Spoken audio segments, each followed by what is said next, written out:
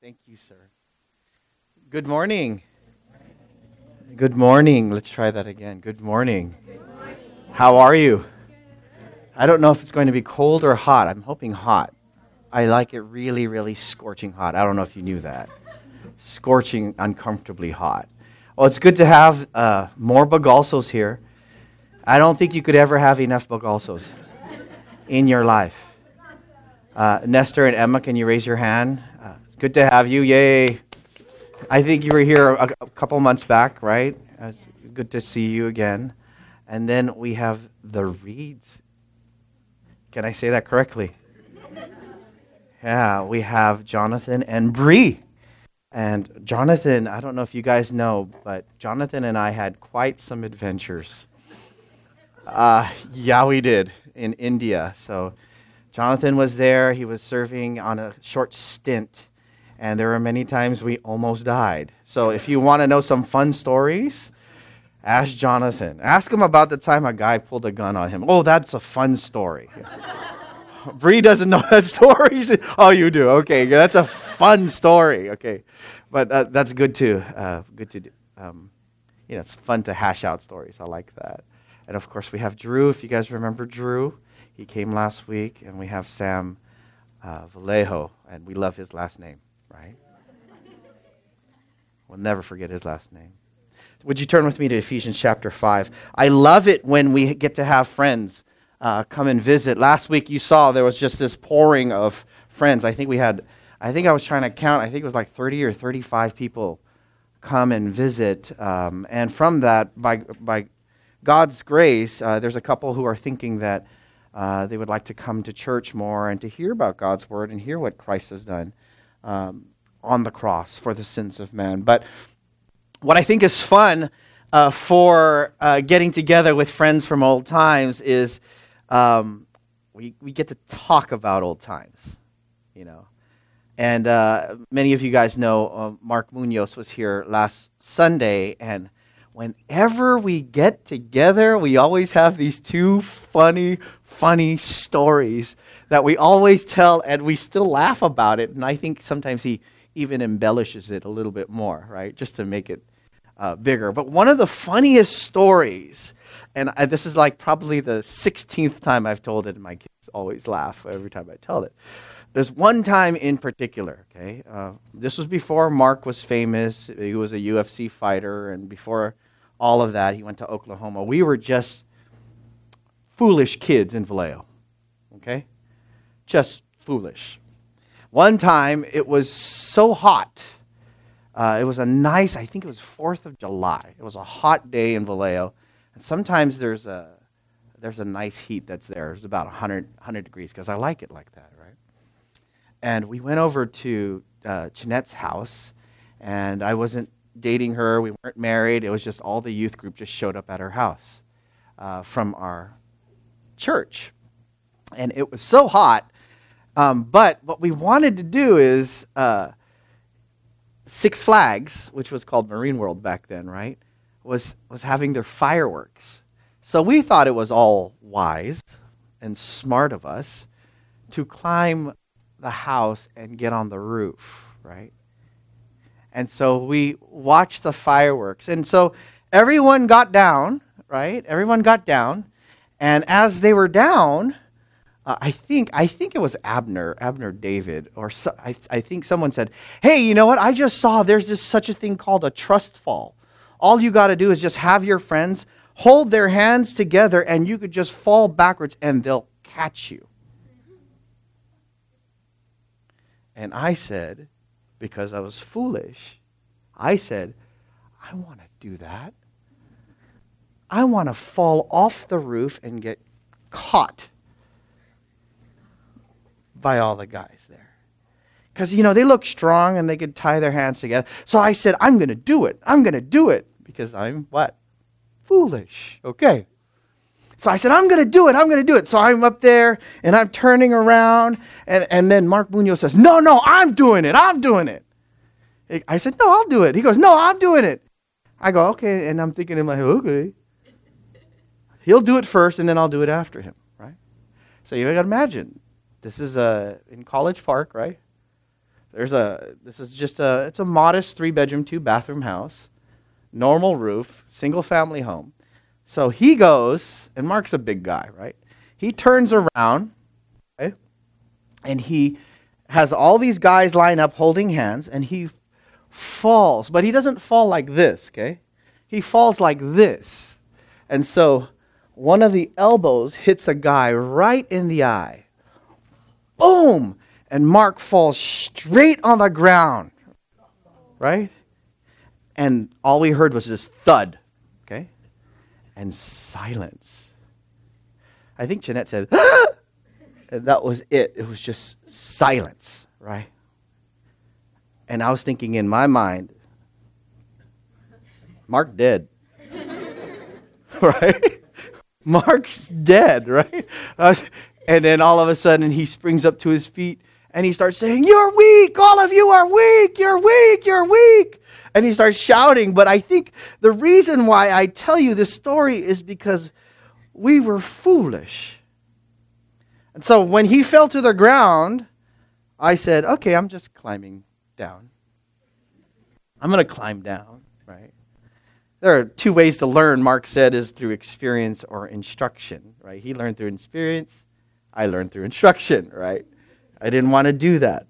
But the foolish thing is we tried to rebel. What did we try to rebel against? The law of gravity. Okay. We thought we could defeat this law of gravity, right? Foolish. Mark suffered and got the wind knocked out of him. But sadly, spiritually speaking, the consequences of living foolishly, spiritually foolish, are much more grave. When you defy the laws of God and you defy His wisdom and you defy what He has said, you're not going to just get the wind knocked out of you. If you defy Him, you could either, if you're not saved, fall into judgment. If you are saved, suffer much pain on the way down. Do you understand? And God talks about wisdom and foolishness, but I want to talk about it here in Ephesians chapter 5. This is our text. We're going to go through verses 15 to 21. I'm going to do points 1 and points 2, and I'm going to save point 3 for later, for next week. Point 3, I want to spend more time. But in Ephesians 5, verses 15 to 21, we're going to read that whole section because I want to get the flow.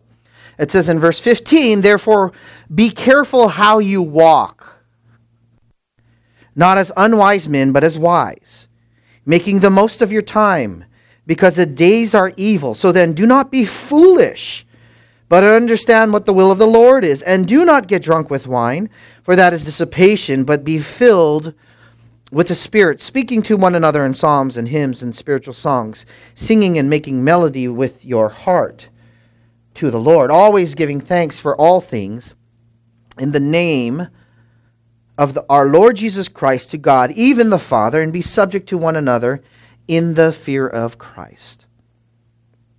Father, we just pray you would help us. Help our dull ears. Help our hardened hearts to receive this, soften them. Help us to hear Christ. Help us to apply this to our lives. Help us to fall more in love with the Savior. In Jesus' name, amen. This morning, God's desire for you in hearing this sermon is that you would walk in wisdom. Okay? That's very clear. God's desire for you in hearing this sermon is that you would walk in wisdom. If you recall, as we were going down, he says here in verse 17, not to walk in futility of chapter 4. He says let me start in chapter 4 and verse 1. He's talking about how our lives are supposed to be reflecting the treasures that we have received in Christ. That God has ordained that we'd be saved. He has elected us before the foundation of the world. That Christ has died on the cross to pay for our sins. That the Spirit has sealed us for salvation. And he says here in Ephesians chapter 4 and verse 1, and now he talks about how this should change your life. He says in chapter 4 verse 1, to walk in a manner worthy of the calling which you have been called. In chapter 4, verse 17, he tells you to not walk as the world in the futility of their mind. In chapter 5 and verse 1, he tells us to be imitators of God. And in verse 2, to walk in love. In chapter 5 and verse 7, therefore do not be partakers of them, for you were formerly darkness. Now you are light in the world. Now he says, walk as children of light. And now he changes to this different aspect of how our lives should be reflected of the treasures that we have received in Christ. You ought to be a different people. You ought to be a changed people if you have truly come to know who Jesus Christ is. And what is this change in this aspect that he's talking about? He says you need to be walking in wisdom. He says, be careful how you walk, not as unwise, but as wise. And if you notice here in verse 15, be careful how you walk, not as unwise men, but as wise. It sets up the whole portion of this section, the whole portion of the text. And so we have to talk about this. In the Bible, there is this talk about wisdom and foolishness. There are big themes in the Bible. Wisdom and foolishness. God defines biblical foolishness as such. And if you want a working definition of what biblical foolishness is, you got to know what it is so you don't do it. Okay? You got to know what it is so you don't do it. What is biblical foolishness? Well, the definition is this: thinking, speaking, and living in such a way as if the God of the Bible does not exist or is not present and has no rule over you. Okay, let me repeat that. Foolishness is this, as defined in the Bible, is thinking, speaking, and living in such a way as if the God of the Bible does not exist or is not present and has no rule over you. Now, this can be an atheist. It could actually be a disobedient Christian. You know, a disobedient Christian can act foolish at times. He may say, she may say that they believe in Christ. They believe in God. They believe that God controls all these things. They believe in the God of the Bible. And what happens? Instead of trusting what God says about a certain situation, instead of believing what God has said about their life as to be true, instead of holding God to his promises, they deny it and they live almost a practical atheism. Does that make sense? They may say that they're theists, they may say that they believe in God, but the way they live their lives is like a practical atheist. Now, in Psalm 14:1, if you're taking notes, Psalm 14:1, it says that the fool has said in his heart, there is no God. The first and foremost thing that a fool does is he denies God, and he denies God's control over him, or God has any right over him.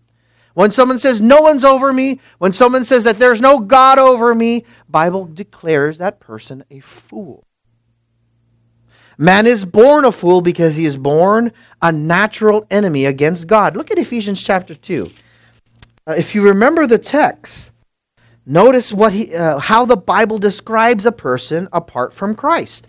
He says, and you were dead in your trespasses and sins, chapter 2 and verse 1, in which you formerly walked according to the course of this world, according to the prince of the power of the air, of the spirit that is now working in the sons of disobedience. Among them we too all formerly lived in the lusts of our flesh, indulging the desires of the flesh and the mind, and were by nature children of wrath, even as the rest.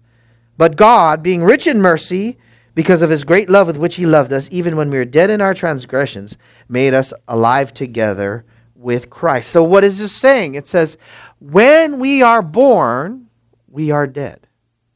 When we've come into this world, the Bible says, spiritually speaking, we have no feeling, no desire to please the one true God. Our hearts are twisted, they're bent. Our wills are bent. Our hearts don't want to hear what Christ has to say. We don't want to hear his authority over our lives. We want to hear that he is exclusively the only way to salvation. What occurs? God says here in chapter 2, verse 4, But God, being rich in mercy because of his great love with which he loved us, what happens is God supernaturally acts in your life. He displays his love by stepping in and interfering with your life and saving you, causing you to see the glory of Christ. But apart from that, the Bible says that man is a fool. It is displayed also in man's lack of gratitude to the true God. Go with me to Romans chapter 1.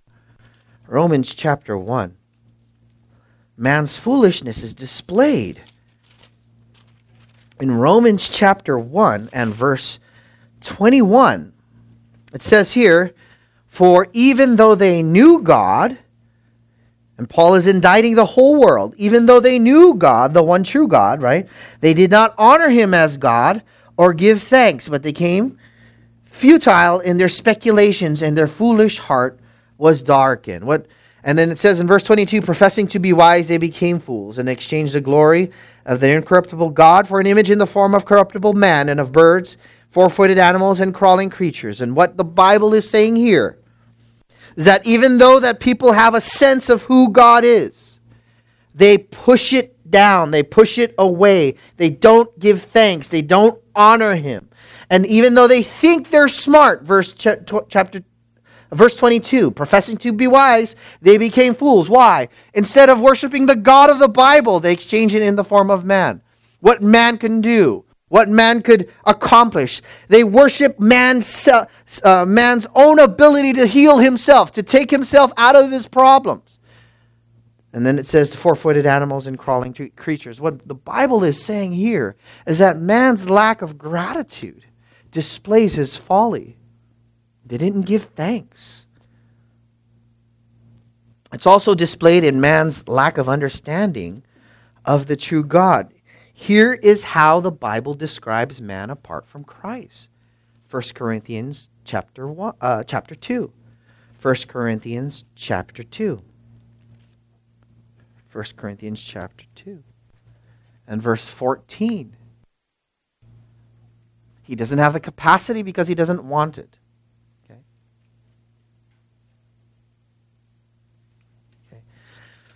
In chapter 2 and verse 14, he says, but a natural man, that is an unsaved man, a man who doesn't know Christ. Okay? This is why it's very difficult to explain the gospel. Okay? You could explain it even in the clearest terms. As clear as can possibly be. And apart from the Spirit of God working in that person's life, they won't get it. Notice it says here, verse 14, a natural man does not accept the things of the Spirit of God. Why? For they are foolishness to him. He cannot understand them because they are spiritually appraised. In other words, if you even test this out and you try and explain to a person who doesn't know Christ, to a person who is militant against it, hostile against it, what it's going to say is, when you say that man's problems are based in his sin, that man's primary problems of life is based because he is at war with God, and that there is no way he could change or save himself, when you explain that to him, they look at you like you're a fool. Oh, I have this all the time. I think I shared this with you before. I tried to share the gospel with someone, and I tried to invite them to church before, and they said, no, I'm not coming. No, not coming. I don't think I'll ever come. I'll never come. Right? And I tried to explain the importance and the glory of Christ, but he doesn't understand it. It's foolishness. See, this hurdle of foolishness is innate in man. It cannot be assuaged, it cannot be changed, it cannot be penetrated unless the gospel by the Holy Spirit comes and pierces their hearts. And all of a sudden, they see. Notice, it's also displayed in man's direction apart from the true God. If you're following, you could write Proverbs 12:15. The way of a fool is right in his own eyes, but a wise man is he who listens to counsel. It's also displayed in man's mockery about sin. Look at Proverbs chapter 14. Proverbs chapter 14. Proverbs chapter 14. He makes light of it. He jokes of it. You could see this in the music. You could see this in the sitcoms. Sometimes even as Jeanette and I are watching a show, and I go, man, this is so nasty. They're just laughing at this sin. We need to take this out of our life. This does not make God laugh. Why should I think it's okay for us to laugh? They're laughing at it. This person's sleeping with that person's sleeping with that person's lying to another person, and they're just laughing. They think it's funny. This is what God says about it. Look at Proverbs chapter 14 and verse 9. Fools. This is what fools do. Okay? Verse 9. Fools mock at sin, but among the upright there is goodwill. He says here that fools think it's funny. They joke. They laugh.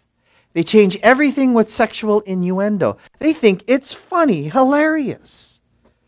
And it's crass, and it's gross. And God says, what? That fools do that. So if you're laughing at that, the Bible says you're a fool. Wow. Right? If you think it's funny, the Bible says you're a fool.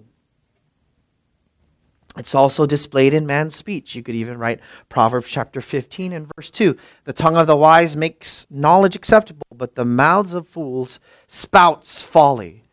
Not only do they understand foolishness, they don't want anything to do with God, they don't want anything to do with Christ, but all they talk about is foolishness. Foolishness. Now, again, the definition of foolishness is this. What? A person who lives, thinks, breathes apart from God's rule and reign in their lives. They don't believe God exists, or they live like He doesn't exist, or He has any claim on their lives. We see this in, people seek after money or relationships or fame. It's totally opposite from riches in Christ, or true relationships with God and Christ, or the fame of Christ. It's empty.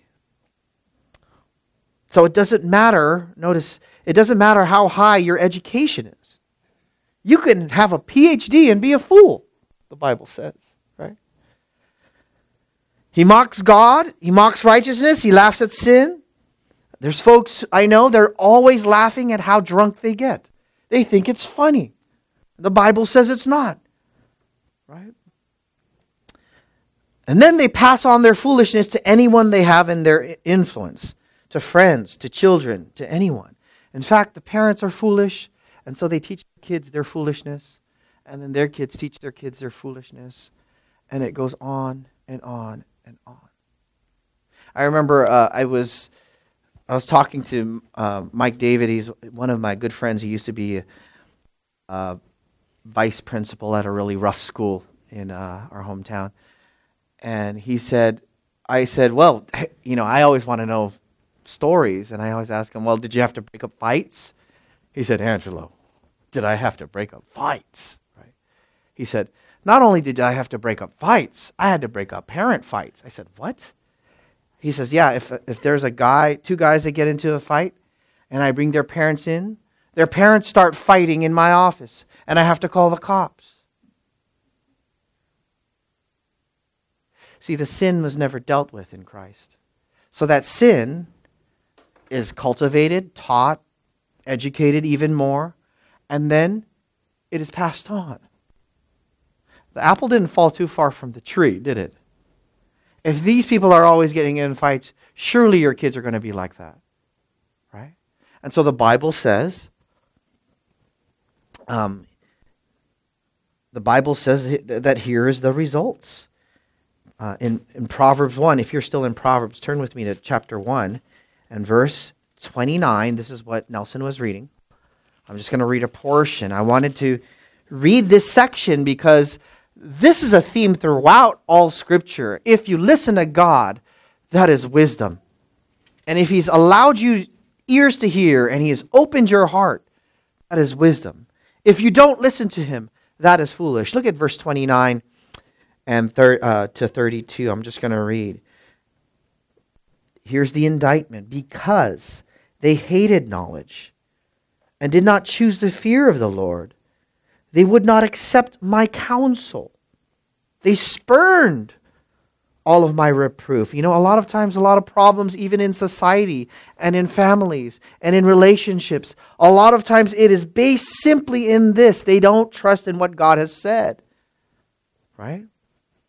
It says here, so they eat of the fruit of their own way. This is sad. Look at this. They eat of the fruit of their own way. What is the fruit? The resultant of their foolish behavior apart from Christ. Right? And be satiated with their own devices, for the waywardness of the naive will kill them, and the complacency of fools will destroy them. Foolish men, women, and children, apart from Christ, apart from their minds being open to biblical truth, apart from Christ's mercy upon them, hate biblical truth. They hate anything about Christ or salvation or God or heaven and hell. Now let's talk about biblical wisdom. Okay, so that's foolishness. You're still with me, okay? That's foolishness. Now here's biblical wisdom, okay? Biblical wisdom is the exact opposite of that. Biblical wisdom is this: thinking and speaking and living in such a way based on the conviction that the God of the Bible exists and is present and has rule over you. In fact, that what His Word says actually matters. That the way I live should be guided, should be curtailed, should be led, should be illuminated by what God has said in His Word. That I'm not good enough to come up with this stuff. That I don't know how to lead my family. I don't know how to be a husband. I don't know how to raise my kids. I don't know how to be a pastor. I don't know how to shepherd people. I don't know how to do anything of that, but I do in Christ. I have all things in Christ, and I have all things in this Word. Brothers and sisters, have you come to know the sufficiency of God's Word yet? Have you come to know that He has the answers that you need? Now, this biblical wisdom of thinking and speaking and living in such a way, based on the conviction that the God of the Bible exists and is present and has rule over you, it starts with the fear of the Lord. Proverbs 1 verse 7 says, "The fear of the Lord is the beginning of knowledge. Fools despise wisdom and instruction." So what starts it off? Well, we already saw in 1 Corinthians that there is no understanding. That you can't understand apart from God. So what has to happen? You have to receive God. God must work on your heart. God must work in your mind. And you have to be open to what He is saying in His Word about you, about heaven and hell, about what He says about the glories of Christ. Notice, it is only biblical wisdom. You could only get wisdom only through His Scriptures. He says here in 2 Timothy chapter 3. Turn with me to 2 Timothy chapter 3.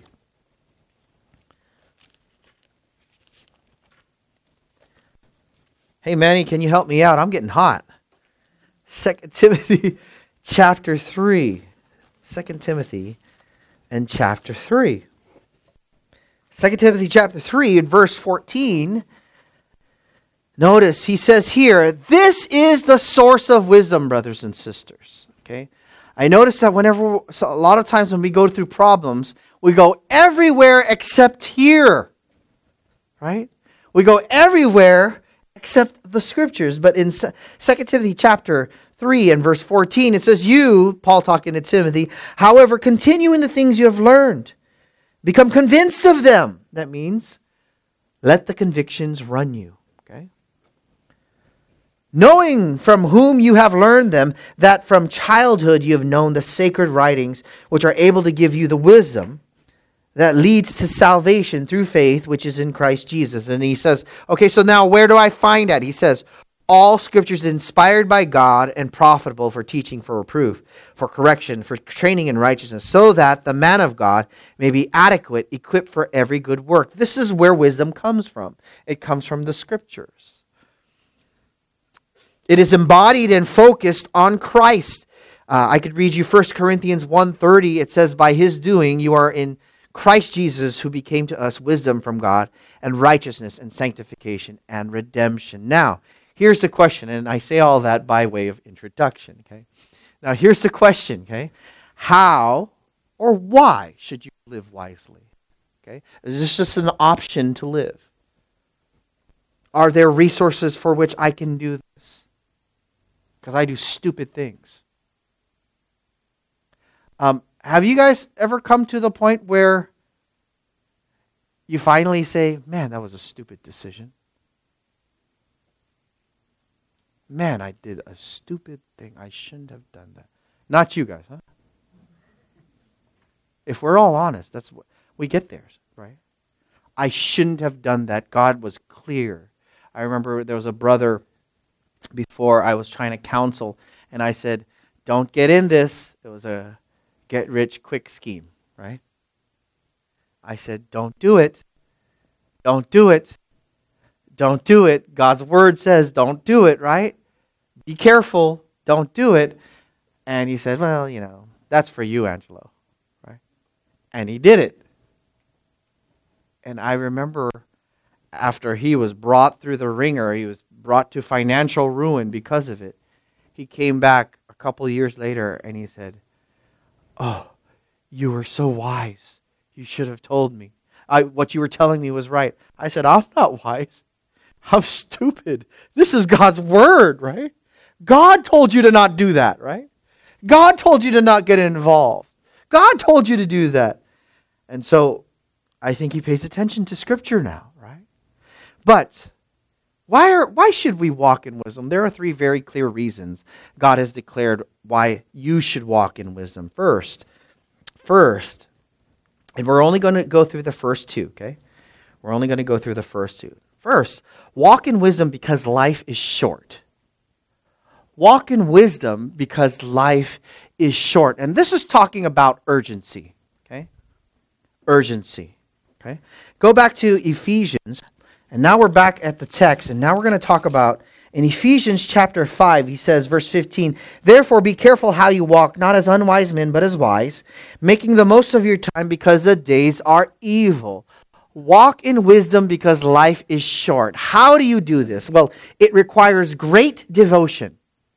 It requires great devotion because you have such a short amount of time, and you have to be very detailed with the way you live your life.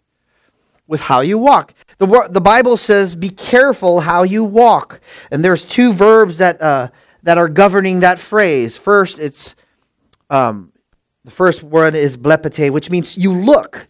Look. And then the other one is accurately or diligently. So what the Bible is saying is look very carefully at how you walk. Look very diligently with how you live your life. Look with razor sharp thinking. A lot of times when I meet with folks and they say they're Christians and they say, well, I've done this and I did this and I do this, and they're so sure about it, but it has no bearing in Scripture. I already know they didn't look carefully. They didn't look carefully. Now, this word carefully is in Luke chapter 1, verse 3. You don't have to go there. Where Luke is telling Theophilus, he says, it seems fitting for me, having investigated everything carefully from the beginning, to write it out. So Luke's care of every detail of the gospel of Christ, right, of his life, and how he painstakingly wrote it in history, he's saying that's the same word that's used the way we live our lives. Now, here's the question, okay? Or here's a few thoughts. Young folks, when you have a test, you study with diligence for a test, correct? You got to know those equations. You got to know Avogadro's number. You got to know what a mole is. You got to know all these things, right? When you're at the job, you have to execute every detail of the job, right? If Rena messes up with the dosage, then the patient is dead, right? She can't just say, I skipped the 0, right? If she messes up, the patient is dead. You have, in people who do art or crafts, they have to incorporate every detail in the craft or art or hobby. They have to correct every line when writing a computer program. They have to pore over every aspect of technique in sports, even to the flick of the wrist in basketball. You know, when they say, you must flick the wrist like that, right? Or the footwork of a boxer. We take so much pains with the details, so much devotion and discipline on how we walk in Christ, right?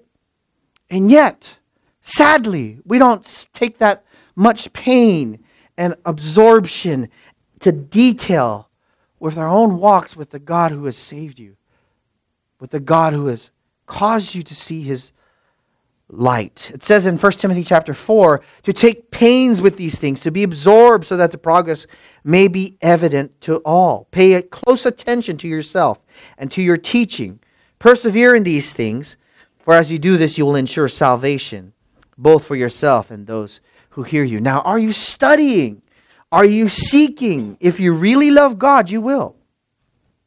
Some folks say, I can't do that. I can't really be really careful with my walk. A lot of folks think that they'll just grow it just kind of happens. They think their growth in Christ will just kind of be like an accident, Kind of like, I'm just going to roll in, and maybe if I see a Burger King on the way, I'll just kind of eat there and then just kind of move on.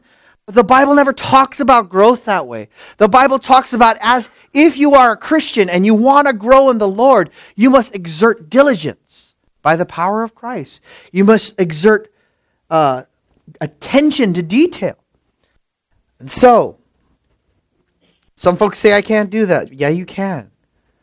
If you know sports statistics, you can do it.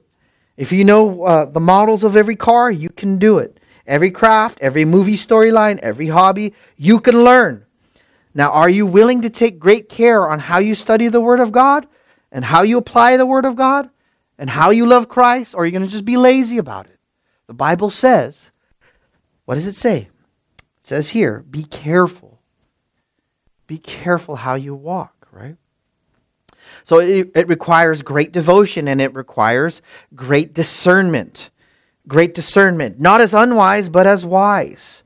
We need to, and we've gone through this, to listen to God's word, to respect God's authority, to reject enticement to sin. It also requires great diligence. He says here, making the most of your time because the days are evil. So God says to walk in wisdom because life is short. And He says here to make the most. And the word there for making the most is redeeming. Making the most, to buy up for yourself. It has in the root of it the term for market. And what he's saying is that when we have this time, you ought to be buying it up. You ought to be you ought to be taking advantage. And I think this is really interesting. And this next portion, okay, he says to make the most of your time. Now there are two words that are used for time, okay? One word is chronos, and that's not the word here. Chronos is used for hours and minutes and seconds, okay? This is kairos, okay? And this means allotted time, measured time, season. Now let's wind this back, okay? What God is saying, I think, is tremendous for us to think about, okay? That we need to walk in wisdom, walk in His statutes, make decisions based on His word. Look at situations based on His word. Why? Because you have this appointed time, this set time. Now, what is this set time? It is the boundaries of your life, brother and sister. It is the boundaries of your life. You have this one life. You have this one opportunity. You have this short breath to give Christ's glory, to go hard after God, to pursue the lost. Do not waste it on the truffles of this world. Do not waste it on the triviality of this world. Right? I think one preacher said it this way. I forgot who said it, but he said,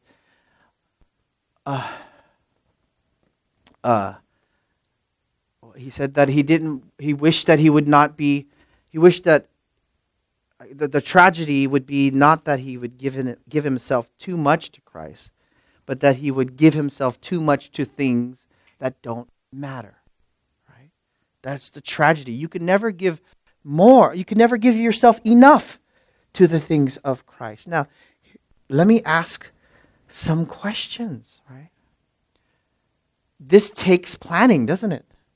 This takes examining my life. Are there areas where I'm wasting time? Are there areas where I could be giving more time to God? It says here in Titus chapter 2, what can you be doing with that time? In Titus chapter 2, verse 14, you could be using it for good works. It says here, who gave himself up for us, that he might redeem us from lawless deeds and purify himself a people for his own possession, zealous for good works. You could be giving it to evangelism. The Bible says to conduct yourselves, in Colossians chapter 4, with wisdom towards outsiders, making the most of the opportunity. He uses the same word. Let your speech always be with grace, seasoned as it were with salt. Are you really squeezing the very essence of life, the essence of your life for the glory of Christ? Are you using the minutes, okay, to be productive?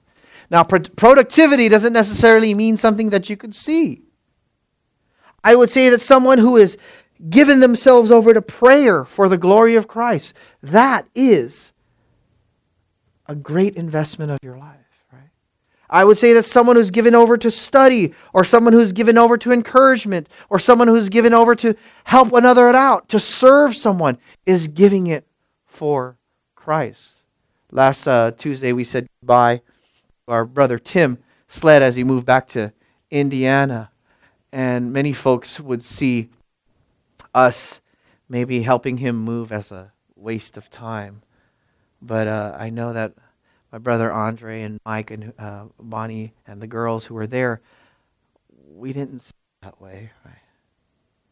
We knew we were serving Christ. We knew what the Bible says is worth. Right? The world would say, man, you're wasting your time. You could be doing so many other things. We saw that as worth. Right? We saw that as value. Why? Because it is serving Christ, and we took advantage of the time. Be hungry, brothers and sisters. The Bible says, be zealous for good works. So why do you keep... Now here's the nitty-gritty. You got to keep a calendar. Why? Because it helps you to plan what? Good works. It helps you to plan your life so that you could be rich in good works for the glory of Christ. So that you could be strategic. So that you could be intentional. So that you won't waste it. You ever notice that when you get together with friends, you just kind of waste time unless there is a point to it.